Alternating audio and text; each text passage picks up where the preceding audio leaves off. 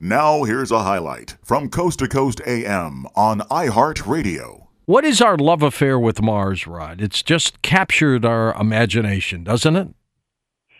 It has since the very first days of man on Earth, as they like to say at a lot of book openings. And, I think part of it is just the color of the planet. It is this real scarlet, ruddy red, and it looks like almost nothing else in the night sky.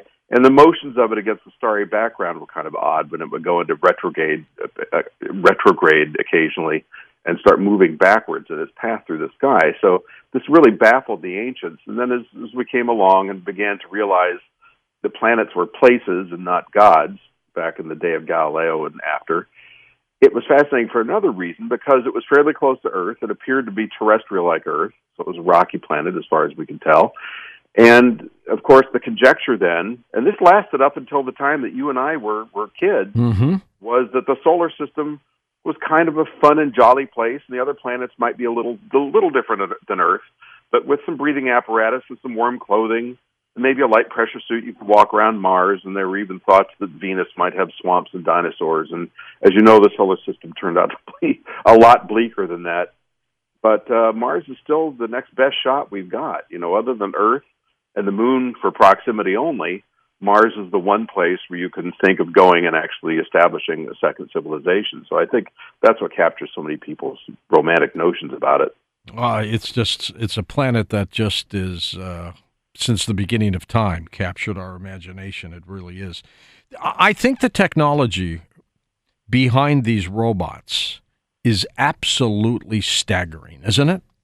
I mean, can you imagine this, Rod, that millions and millions of miles away, they send these probes and they're able to communicate with them, they're able to control them.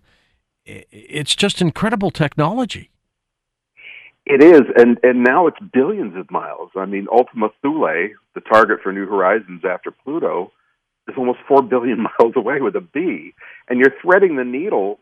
You're flying a few thousand miles from these worlds.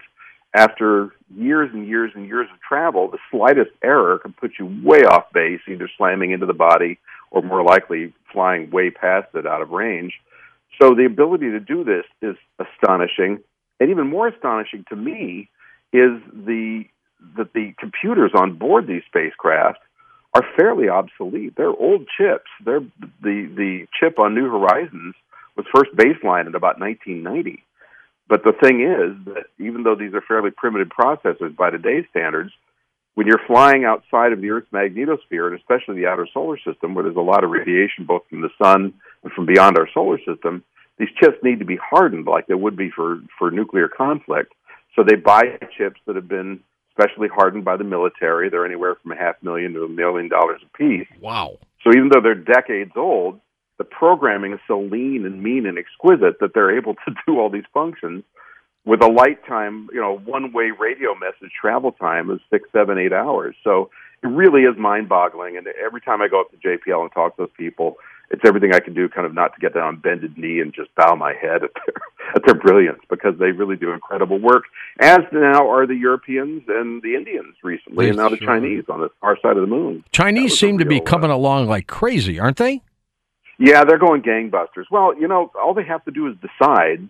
And when you've got a president that's either in term for 10 years or for life, depending on which one you're talking about, you can keep kind of a stable trajectory going. So they are bound and determined to get to the moon with more robots, to get to the moon with humans, probably in the late 2030s, early 2040s, somewhere in there.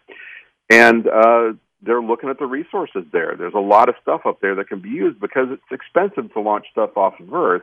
So when you've got water ice on the moon and metals and glass and oxygen in the soil, which you do, you might as well use those things up there instead of carrying all that along with you. And now working in the solar system and staying there becomes a lot easier and a lot more feasible. So that's what they're headed for.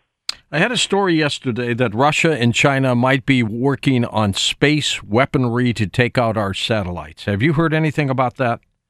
Oh, yeah, that's quite a conversation in the defense and space industry community. So, we've all done our share of that. We've experimented with that. The Russians have experimented with it for decades. I mean, even back in the 60s and 70s, there was work going on in those areas. It's just a lot more sophisticated now.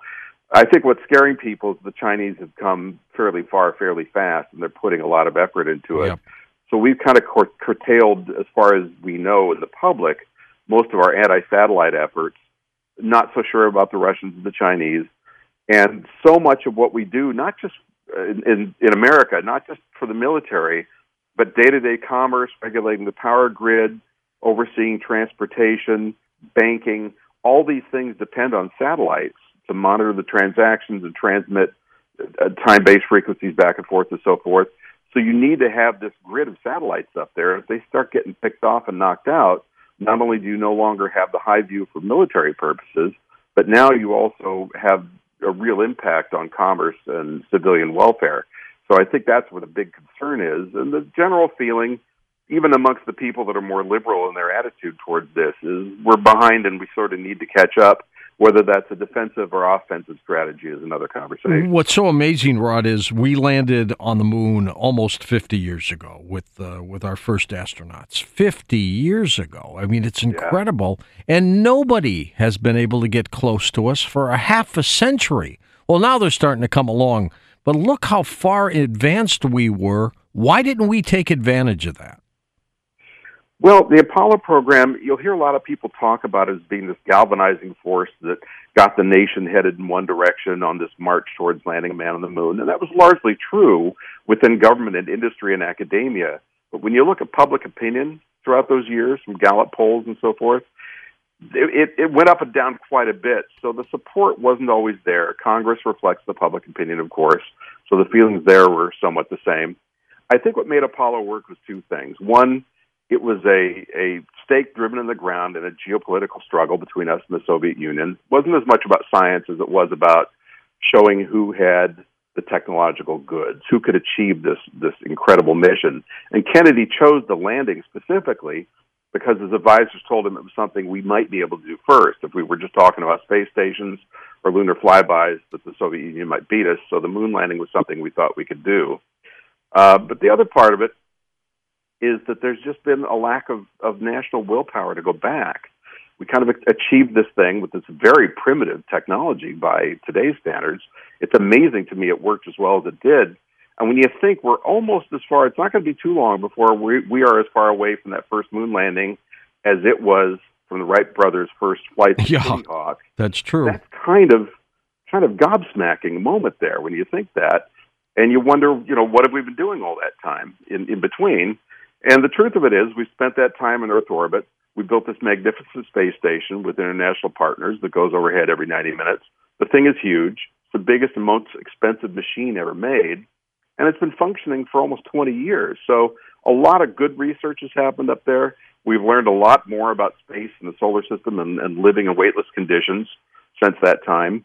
And one of the things that's made it tough is those short sojourns to the moon and back, they only lasted a week or two, didn't expose the astronauts to the full panoply of dangers that the solar system holds. But as we've learned more about space, we've learned that it's a tough thing to do. There's a lot of radiation out there. There's what happens to the human body and long-term weightless exposure, all kinds of things that we have to learn how to mediate before we can start taking these longer trips. So between that and the budget cuts, because NASA's operating at a tenth of what it was in the 60s now and doing a lot more with that small amount of money, it's a tough slog. I think it was great seeing Buzz Aldrin at the President's State of the Union address. Isn't that cool? Yeah. I mean, there he is, the second man to walk on the moon, but with Neil Armstrong gone, he's the guy. He's basically the first person left who walked on the moon. He is, and I've been writing a little bit about this, talking about this year being first men, for a couple of reasons. One, they trained together, they landed together, they explored together. Who put their foot in the dust first shouldn't really be as big a deal as it is, in my opinion. I agree. And secondly, I think the movie First Man, if you saw it, really gave Buzz kind of an unfair shake. I mean, he was different than the other guys. He was extremely intellectual, still is. Yep. He's tough. Very focused. Huh? He's tough. He's got a temper when he wants to. Yeah. But he was extremely focused on orbital dynamics and getting the job done. But if it wasn't for Buzz, there's a good chance they would not have mastered EVA, spacewalking activities, during Gemini, because he was really the one that pushed the agenda of underwater training to make sure that they were ready on Gemini 12, the last one, to get that done. And the previous attempts hadn't worked out very well. So he kind of closed the loop on that. And the other thing I would like to credit him with is he's one of the few guys from that cadre of Apollo astronauts. They've all gone off and done wonderful things since they came back to Earth. But he's one of the few that's really continued to fly the flag promoting space exploration, human exploration, the solar system, continually since then, year after year, day after day. That's what he talks about. That's what he thinks about. I get on the phone with him a few times a year. We talk for hours, and that is what is in the forefront of his mind all the time. And I really respect that. Rod, did you know Edgar Mitchell when he was alive, Apollo 14 astronaut? He's one of the few I didn't meet, and I think you talked to him quite a bit, right? Yeah, we knew him well. And he was a believer in extraterrestrial presence, though he told me, he said, I never saw anything on the moon, George, or anything like that, but I have talked to people within government who have told me that we are being visited by extraterrestrials. And hearing that from an Apollo 14 astronaut was absolutely staggering. Yeah, a lot of people were staggered in different ways. But I think one of the things that I admired so much about him, there was two. One, he tried that ESP experiment during the flight, which would not have been popular if it had been widely known. But it showed he had an open mind and was a progressive thinker. And also, he was famously quoted as, there's a quote from him about politicians, about politics on Earth, saying he wanted to take a politician by the scruff of the neck, take him up to space, and say, "Look at that, you son of a beep," while pointing his face down at the Earth, to get them to understand that it's a delicate, fragile planet. There are no borders drawn between nations. They're put there artificially. And he really just became, a number of them did, but especially Mitchell, an incredible humanist. Oh, he sure was. Program. And then he came back and started test pilot. Yeah. You know? And he started the Institute of Noetic Sciences. And did you know Chuck Yeager's still alive? He's 96 years old. Yeah. Isn't that amazing? A tough guy. It is. And, there's somebody who's seen it all and done it all and been through a lot. If I were to talk to him, I wouldn't do it, but I would be tempted to say, did you ever think again about maybe you should have joined NASA and given that a shot? Yeah, I was going to say. Degree, what? So probably couldn't have. But. Is that why he did not become an astronaut? It's hard to say. If you believe Tom Wolfe, it's because he thought the whole enterprise was silly. I imagine there was more to it than that. But you had to have a college degree and be a certified test pilot. So he had one but not the other, and I think that was probably one of the mediating factors. But he also loved test piloting. He loved that. And was very good at it. He may have been the best. Yeah, an incredible eyesight, incredible reflexes. So it may have just made more sense to keep doing what he was doing. And, any of these guys, regardless of what mission they were on and what they did and what service they worked with, they've done so much more in 10 minutes of their lives than I've done with most of mine that I can't even imagine the feeling of satisfaction you must have. What's the future of manned space for us, Rod? What are we going to do? Well, what we're looking at now on the government side with NASA is building a station, another station, smaller than the ISS, but another station out in lunar orbit from which we can start making sorties down to the surface. They just announced yesterday at a news conference that they wanted to start getting bids from private industry to build landers. So there is this notion of going back to the moon before Mars. There are some people who think it's a good idea. There are some people that aren't thrilled with that idea because they think it's going to slow us down. But Mars is a long ways away. Oh, my God, 5 to 6 months. Very difficult to do technically. Doable, but difficult. And once you're there, you can only stay for a month, or you've got to stay for much longer, depending on which. There's a certain window, right? That you get. Right. So you want to make sure if you're going to go there that you're ready to stay for the long haul, so you can get work done. Because humans are very efficient and effective in the field; they're way quicker than robots. So the moon makes sense. So that's the target for NASA. And then, as you know, with private industry, you've got Jeff Bezos and Elon Musk famously striving with their rockets. And it's a little bit like, I feel like I'm watching Destination Moon in the 1950s all over again, where this rich industrialist says, yeah, I'm going to build a rocket. How hard could it be? And it was harder than he thought, but they've both done it. They're both mastering it.